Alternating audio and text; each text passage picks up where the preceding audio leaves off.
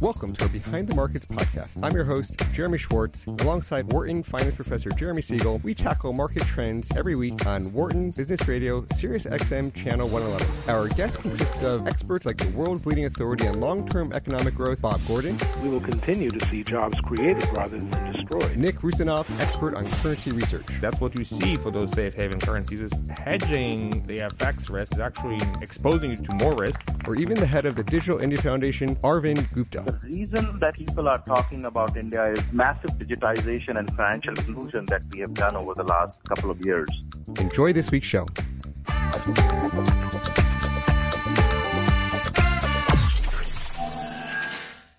Welcome to a special edition of our Behind the Markets podcast.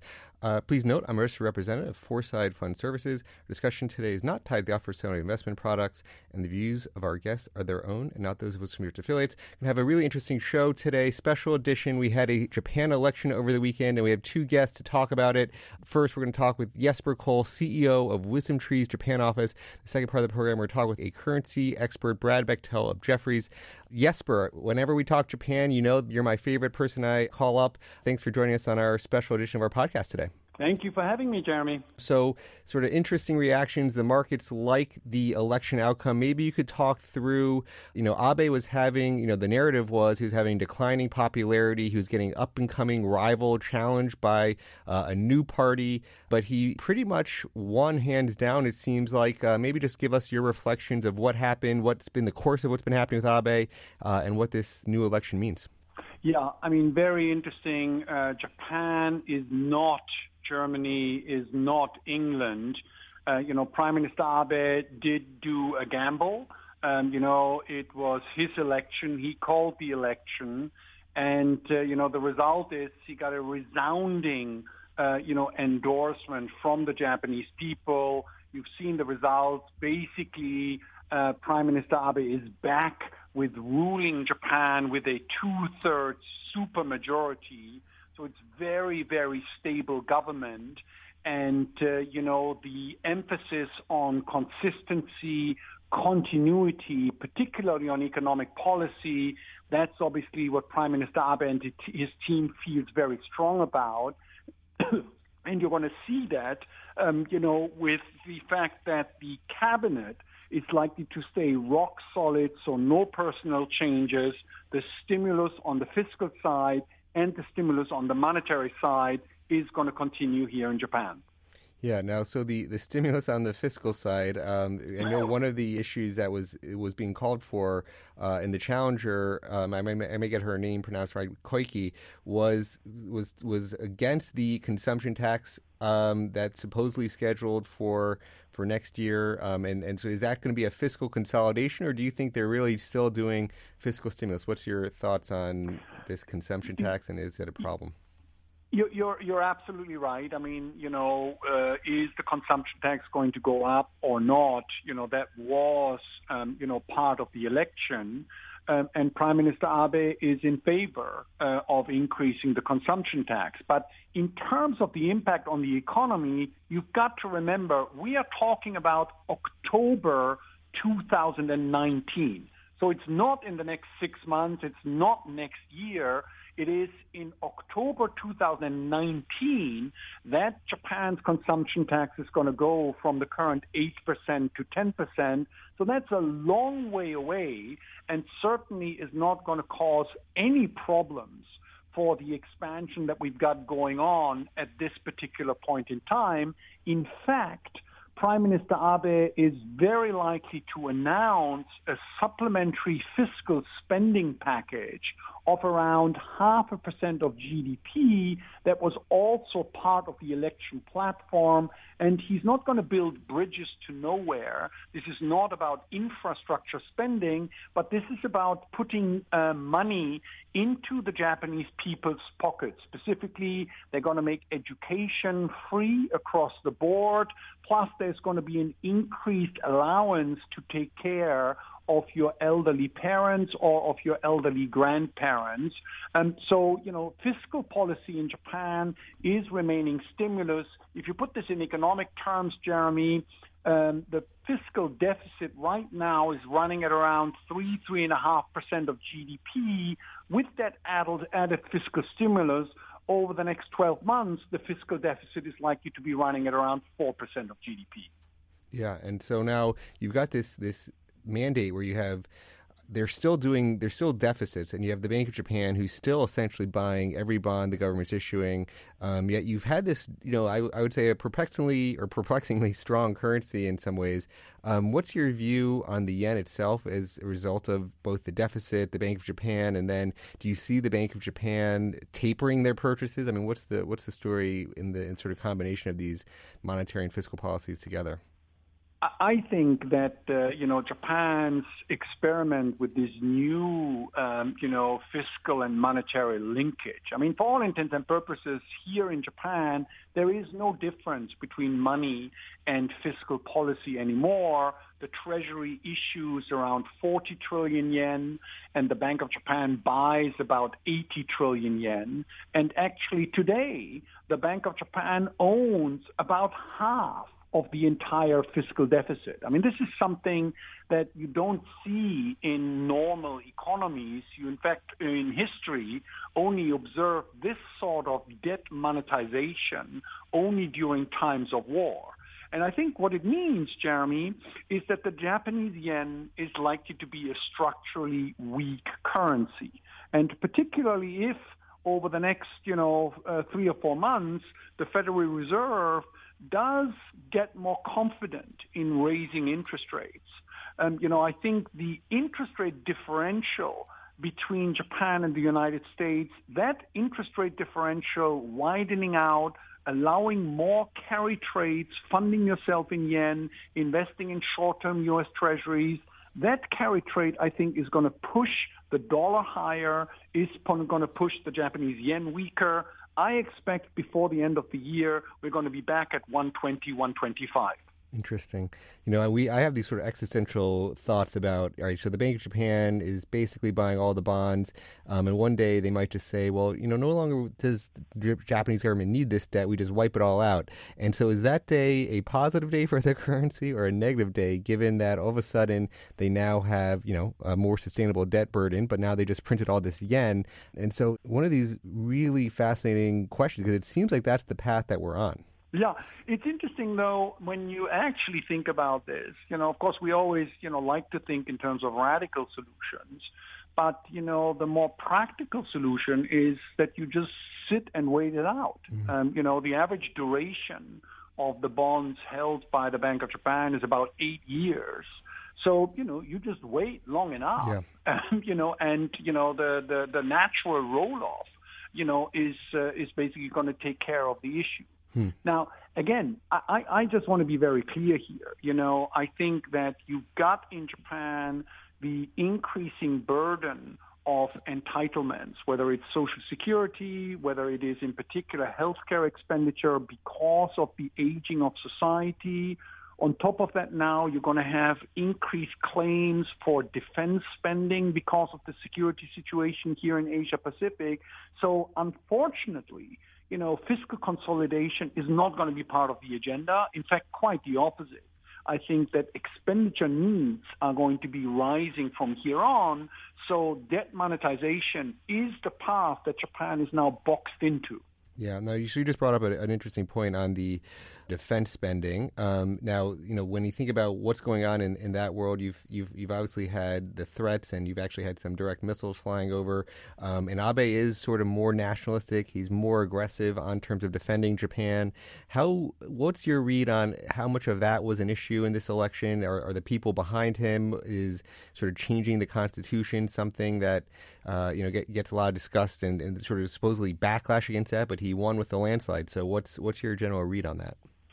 It's very interesting, Jeremy, because, as you know, I've been here in Tokyo for the last, 32 years, and I never imagined that I would have to worry about a shooting war. And, the reality is, and unfortunately this is not funny, but, the North Korean missiles are just about 7 minutes away from hitting, a potential target, in Tokyo. And, as we know, the technology from North Korea seems to be getting better and better. And as a result of that, the risk, and the Japanese people's awareness and real worry about, a potential conflict has definitely supported Prime Minister Abe.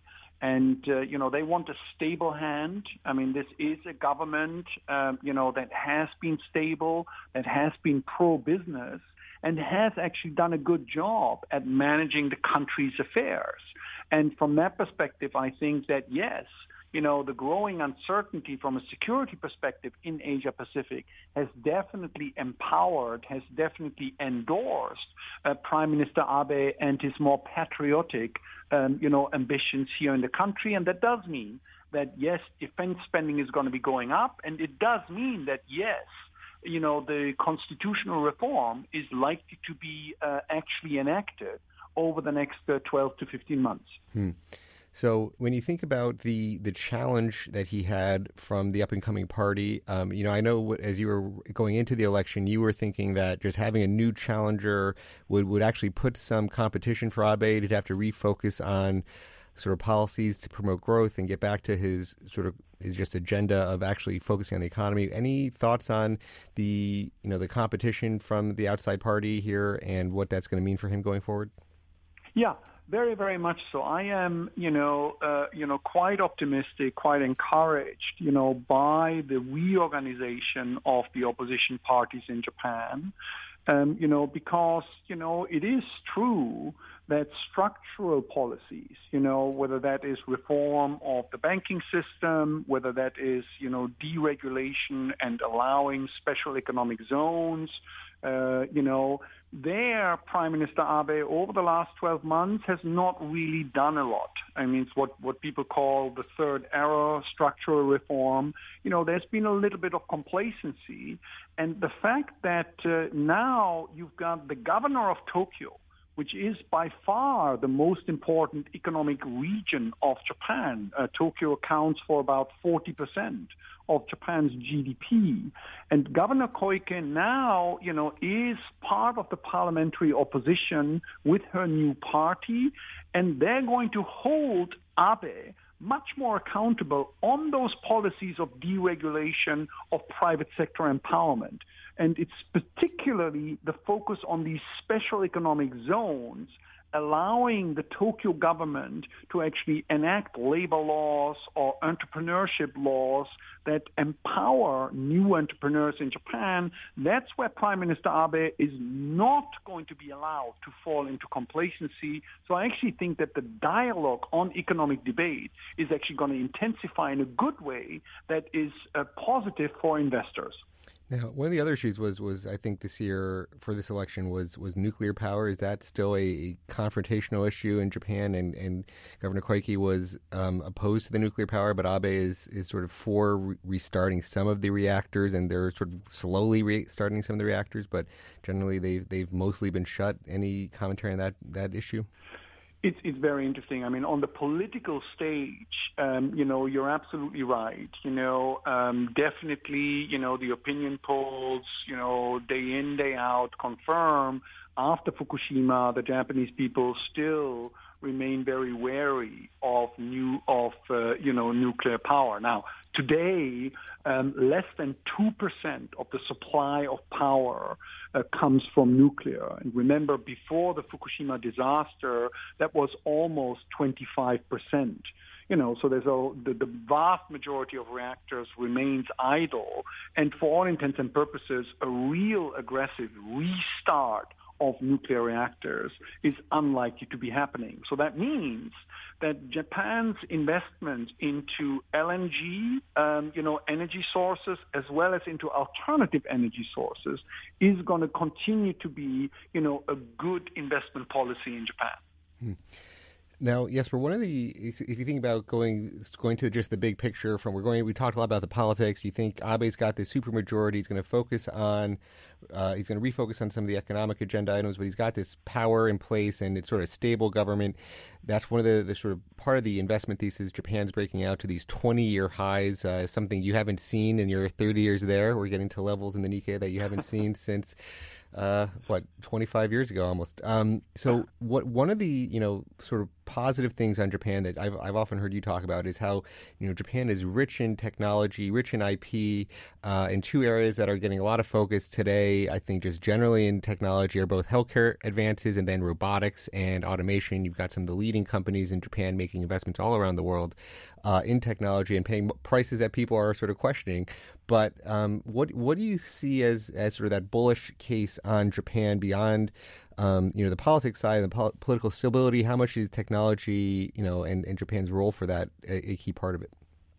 I think it's very, very important because at the end of the day, you can call it technology, but I would prefer to use sort of intellectual property. What is, and because, technology is not just about, blockchain technology, or it's not just about the internet, but it's also about actually improving, the quality and the performance of, for example, a car tire. I mean, even when you move to, electric cars or self-driven cars, if you're the best tire company in the world, if you can develop a tire that reduces the efficiency of the car by 10%, that's huge. And in fact, one of the Japanese tire companies has just done that.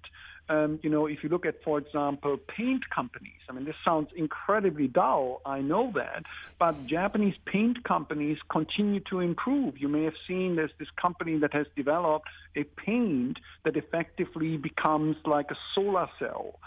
You've got another paint company that has developed a coat of paint for ships that improves the energy efficiency of ships by about 12%. So this sort of richness of the intellectual property base, from very basic material technologies all the way up to, high-tech, regenerative medicine technology or robotics technology, Japan is incredibly rich, and that allows for Japan to remain competitive. Sure.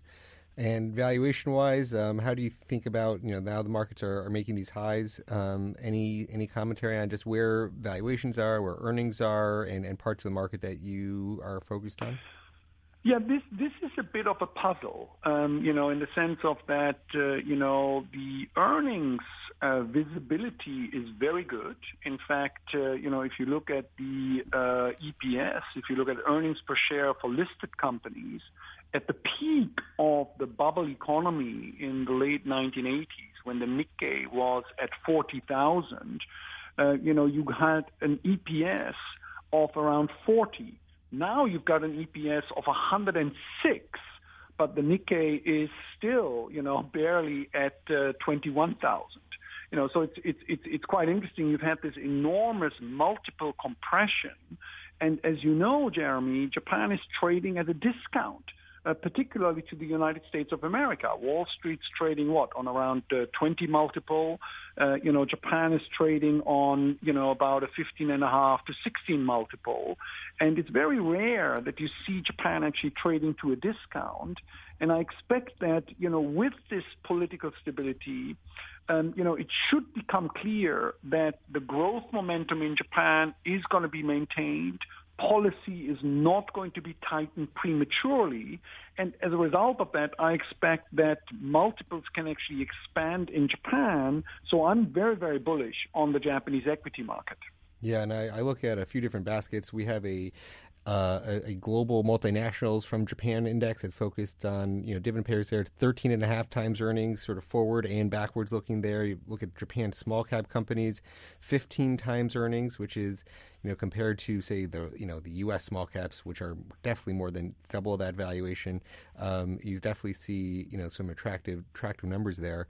But then, the question does come back to, on the large caps, is it just tied to global growth cycles? Are they overly sensitive to the car industry? And what about their ties to China? Because you say, their revenue is really U.S. and China are probably the two main drivers, would you say, for the global multinationals? Yeah, absolutely. You find that, basically a quarter of Japan's earnings come from the United States, either through exports or through production in the United States. And then another 11% come from the People's Republic of China, right? So, it's very clear, where Japan is positioned. It is a gearing, into the global economy, which is fine. But the important thing is, and this is where particularly I think the case for small caps in Japan remains very strong. Small caps are much more domestic. That's where their earnings are coming from. And the domestic growth momentum is actually accelerating very nicely. You look at the consumer data, you look at the housing data, and now, Jeremy, what's very exciting, you're starting to get a little bit of evidence of onshoring. So you've got companies like Canon Corporation, companies like the big cosmetics maker Shiseido. For the first time in 40 years, they just announced that they are going to build new factories in Japan. Mm-hmm. And that means that the investment expenditure cycle actually gets a shot in the arm, a positive inflection, which obviously is good, not just for the cyclical momentum of the economy, but you would assume that, private business investment expenditure by multinationals beginning to pick up, that should also help to boost the potential growth rate of the country. Very good. And so do they disclose where they are building those plants from? Are they moving them from somewhere else, or do you think there's a certain region where they would have been bringing them? Is it U.S.? Is it Asia? It's very interesting. It's a net add, right?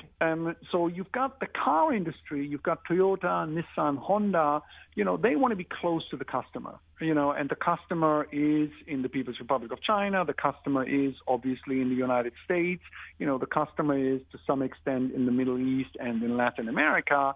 So the car industry is not going to add capacity back in Japan just because, Japan is not a high growth market, for the car industry. However, if you're in the cosmetics business, you don't need to be so close to your customer. You want to focus on the quality, and you want to focus on the branding. And as a result of that, you add new capacity actually here in Japan because, your transportation costs are less of an issue. And, the brand value that you can extract and the cost efficiency that you can extract by being close to your R&D center and to your branding center actually is very high. Very good. So we've had a pretty broad-reaching conversation. Any things that we didn't cover that you think we should have focused on so far? Jeremy, I think there's one additional, point that is interesting, and this is specifically for the Japanese asset markets. And you are very aware of this. The Japanese asset market, the equity market, used to be sort of driven by global investors only. Japan got in favor, when it was risk on, then Japan went out of favor when it was risk off. What is interesting now, you are beginning to see domestic savers, whether it is retail investors, whether it is domestic pension money, actually beginning to invest in the Japanese equity market. And this is very, very important. So the dynamics, the positioning in the Japanese market is actually improving with not global money, but domestic money increasingly becoming the driving force. And of course, the growing share buybacks dynamics that we're getting with corporate Japan, exercising greater capital stewardship, that is an additional factor. So you've got local buying. The market is much, much healthier on very healthy valuations with a stable government. I think that's a recipe for performance. Very good. Jesper Koll, CEO of WisdomTree's Japan office. Thanks for joining us, staying up late, post-election for us. You've been listening to our Behind the Markets podcast. It was a special edition talking with Jesper Koll, CEO of WisdomTree's Japan office. Next part of our conversation, we're talking with Brad Bechtel, who is a currency strategist at Jefferies. Thanks for listening to our Behind the Markets podcast. Welcome to our special edition of our Behind the Markets podcast. This is Jeremy Schwartz. We're going to be talking with Brad Bechtel of Jefferies. He is a currency strategist there. I just got to meet Brad last week, seeing his views on how he looks at currencies. I think he's going to have a lot of interesting things to say. Brad, welcome to our program. Thank you very much for having me. Maybe you could talk through, before we get into some specific views of currencies, maybe talk a little bit about yourself, your role at Jefferies, and sort of how you got there, how you started looking at the currency markets. Sure. I started my career in the financial world in the mid-'90s at Goldman Sachs. Worked through several different trading desks at the time, mostly in the fixed income space. Found myself in the currency space somewhere in the late 90s and started out as a salesperson there. Left Goldman in 2009 after several years on the currency sales desk. Helped found a firm that was specializing in FX agency brokerage. And at that firm, I had several different roles, as you would in a startup, sales, trading, and strategy, all kind of fell under my cap. And that's when I really started to hone my strategy skills in terms of publishing my thoughts. And throughout my career, I've always been interacting with clients and sharing ideas and sharing thoughts on markets. But really started to hone the strategy side while I was at Pharos. And joined Jefferies about 3 years ago. Here at Jefferies, sort of a similar role in that I do market making as well as client coverage, and in addition to that, strategy as well, as you mentioned. So always talking to clients, talking to others in our firm and around the street about what's going on in the world of currencies. And just trying to, we never have the answers to the puzzle, but trying to get all the pieces somewhat correct is key as well. Great. Now, in terms of what distinguishes the trading platforms you do at Jefferies versus some of the others, maybe just a quick few seconds on how you think the value-added services at Jefferies bringing. We talked about a lot of the market makers in currencies and the visibility you're getting into different accounts. Maybe talk a little bit about just the visibility you bring to the buy side and from that sell side perspective. Absolutely. The key with FX, especially the way it functions, currently, and that's really been a development over the last probably 3 to 5 years, is we've seen a huge amount of electronification of our market, following along the lines of what we've seen in equities. But in FX, it's different because we're not a centralized market. Where everything is OTC. We're very fragmented. The market microstructure is extremely fragmented in our space, and it's increasingly electronified. So you have a bit of a machine war going on in terms of accessing liquidity and executing your trades. So we at Jefferies have decided to tackle that head on, and we've developed a product which we find, which we hope the buy side will find very interesting. And basically, what we're doing is providing the edge that typically a sell-side institution might enjoy in terms of market making and liquidity, and we're providing that to the buy side. So effectively giving them the same tools that a sell-side firm might have, but on the buy side. And that's through a trading platform which we deploy. We also provide access through connections that people might want to have electronically as well. But it's really kind of taking the accessing of liquidity, that next step, and kind of turning the market a little bit on its head. Allow the client for the first time to earn spread on their FX transactions rather than paying spread. And it's really a function of the fact that liquidity in our market is so electronic. It's really a machine war, and you really have to understand what's happening in all of the liquidity pools in terms of supply-demand imbalance, in terms of who's interacting in that liquidity. And the only way to really do that is through electronic algorithmic trading strategies, and that's what we're deploying to the buy side. So we're very excited about that. Yeah, it was interesting hearing what the type of visibility and how you're aggregating different order books and things like that to present that to people. I think that's very interesting. Maybe let's sort of talk a lot. I mean, the dollar's been one of the key stories the last 3 to 4 years, and it's a lot of things have revolved around the movements in the dollar. Maybe you could sort of talk high level. This year we've had a very weak dollar, starting to rebound just a little bit here in the last month or so. But maybe you could give your high level view. What's happening in the dollar? What are the factors that have caused it to be strong last few years and then super weak this year, and anything looking forward? Sure, absolutely. And basically the story in the dollar, I have a funny chart which I like to look at, which kind of shows you the Trump approval ratings versus the dollar. And over the last year and change, that's actually been tracking quite well. So clearly we had a big run-up in the dollar post-Trump election, and it quickly turned somewhere in the January timeframe and has been nothing but more or less straight down ever since. And that goes directly in line with Trump's approval rating. The story in the dollar over the last year or since Trump took office is really what kind of programs is Trump going to put forward? Tax reform, fiscal, repatriation, anything along those lines that's going to be stimulative to the economy, because that would directly translate into a potential faster pace of Fed hikes, which would then translate into a stronger dollar. So it's really, the dollar really became a political trade over the last year, which is unusual for FX markets. We don't typically, traders never really like to trade politics because there's so much uncertainty and no one really has an edge. So it became quite of a challenging time for trading the dollar. And what we've seen recently is a mild rebounding of that, as you alluded to, right? Part of that is a function of the Fed. They put December squarely back on the table. There was some doubt around whether or not they would have the ability to hike again in December. They've taken us to probably about 80% probability of that happening. That's lifted the dollar off the lows. In addition to that, obviously, we're getting some momentum on the tax reform side as well, and that's also helping push the last 24 hours or so. So it's really going to, for me, the dollar going forward is a function of what the Fed's doing and what the political agenda is looking like. To the extent the risk there is, Fed stays on course as it is currently, just sort of, 2 or 3 or 4 hikes a year, probably 3, let's call it. That would be sort of benign, but definitely helps the dollar. It doesn't hurt it, that's for sure.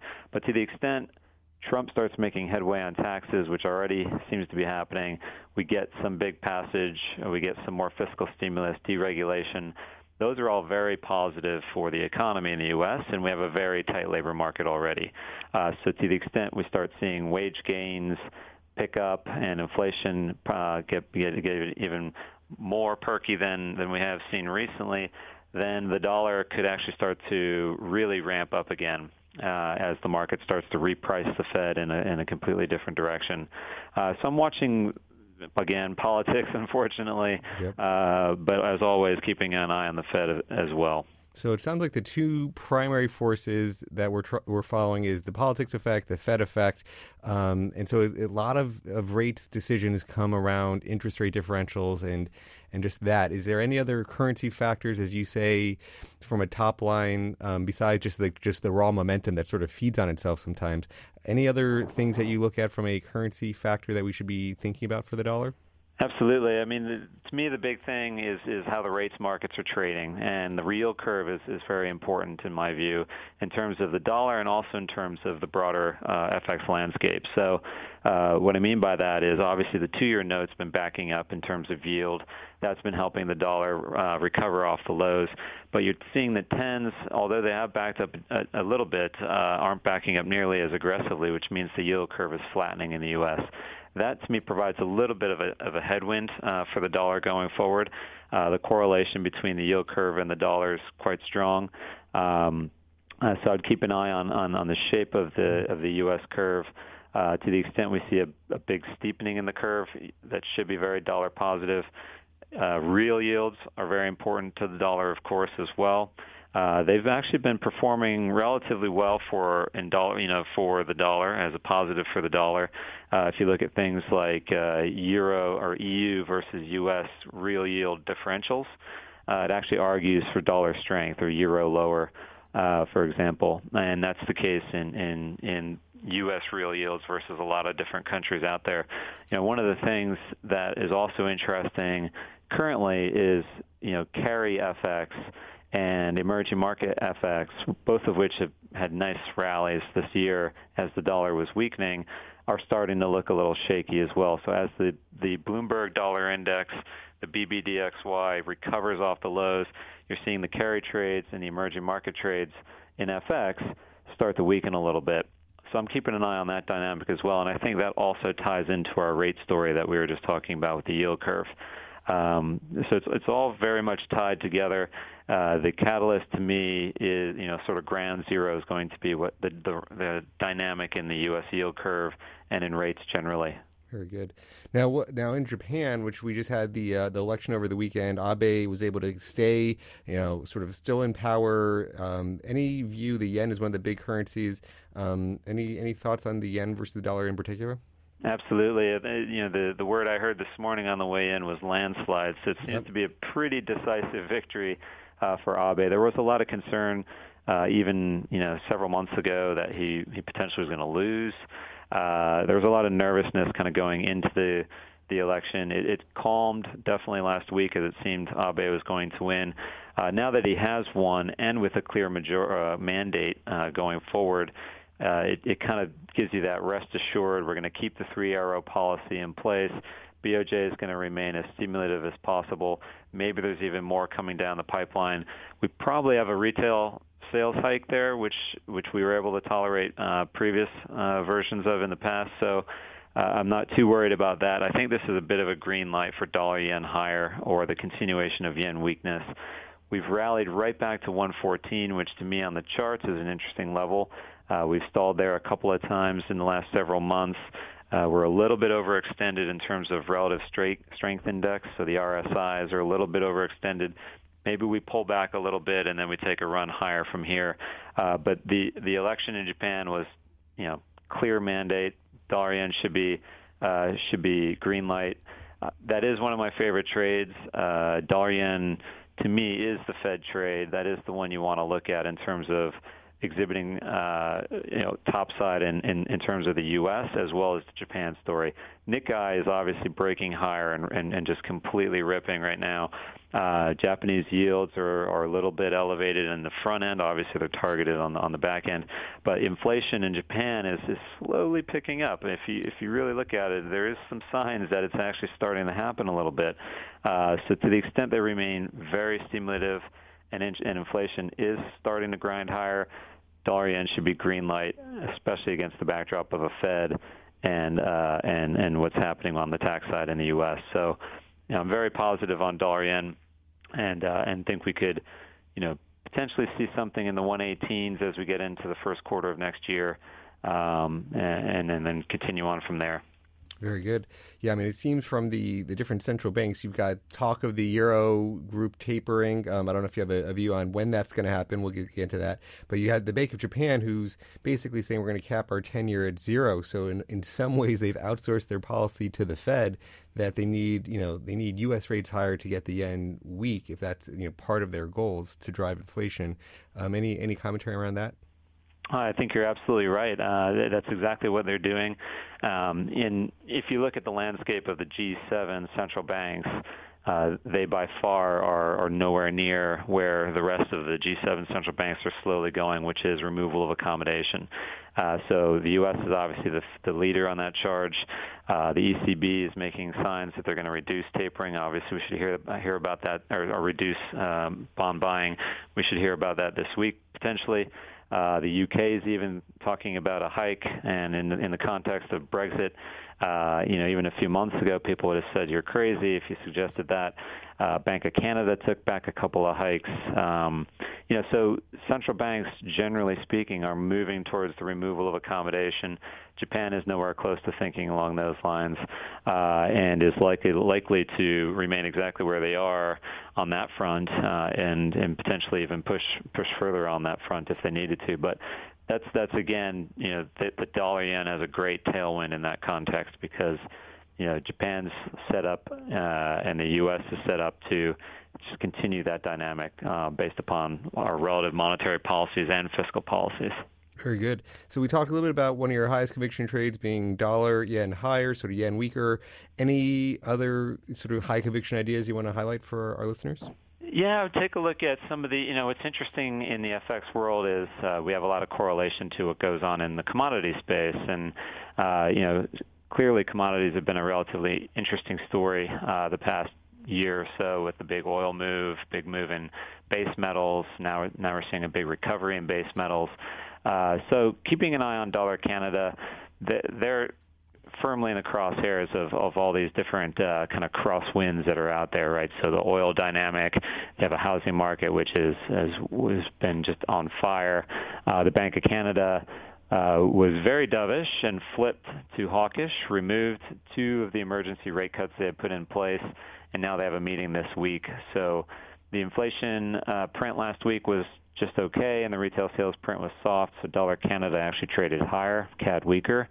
Bank of Canada this week is probably going to just be status quo. I know the market in Canada is pretty excited about more rate hikes to come. I don't think they're going to actually deliver on that because of the housing market there and the fact that they have huge leverage to kind of rate rises in their housing market. So dollar Canada, which had traded quite a bit lower over the last several months, is just starting to look like it's breaking back higher again. I did think we would wait a little bit before it broke higher, but it seems to be happening in real time now, and I do think dollar CAD's likely to trade higher from here. So I do like that one higher. And then in terms of other conviction trades out there, Aussie dollar is one that should benefit from iron ore. So take a look at iron ore relative to Aussie, and to the extent you see that continue to rebound, that should be Aussie dollar positive, combined with higher 2-year yields locally, and just a nice recovery in global exports and global trade should be beneficial to the Aussie dollar as well. Very good, Brad. This has been a great conversation. Thanks for joining us on our special edition of Behind the Markets podcast. Thank you very much for having me. It's been fun. You've been listening to the Behind the Markets podcast. You will be back next week with another discussion with Professor Andrew Lowe of MIT. Thank you. Don't forget to check out Behind the Markets Live every Friday, 1 to 2 p.m. Eastern on Sirius XM's Business Radio, Channel 111. Join us next week for another edition of the Behind the Markets podcast.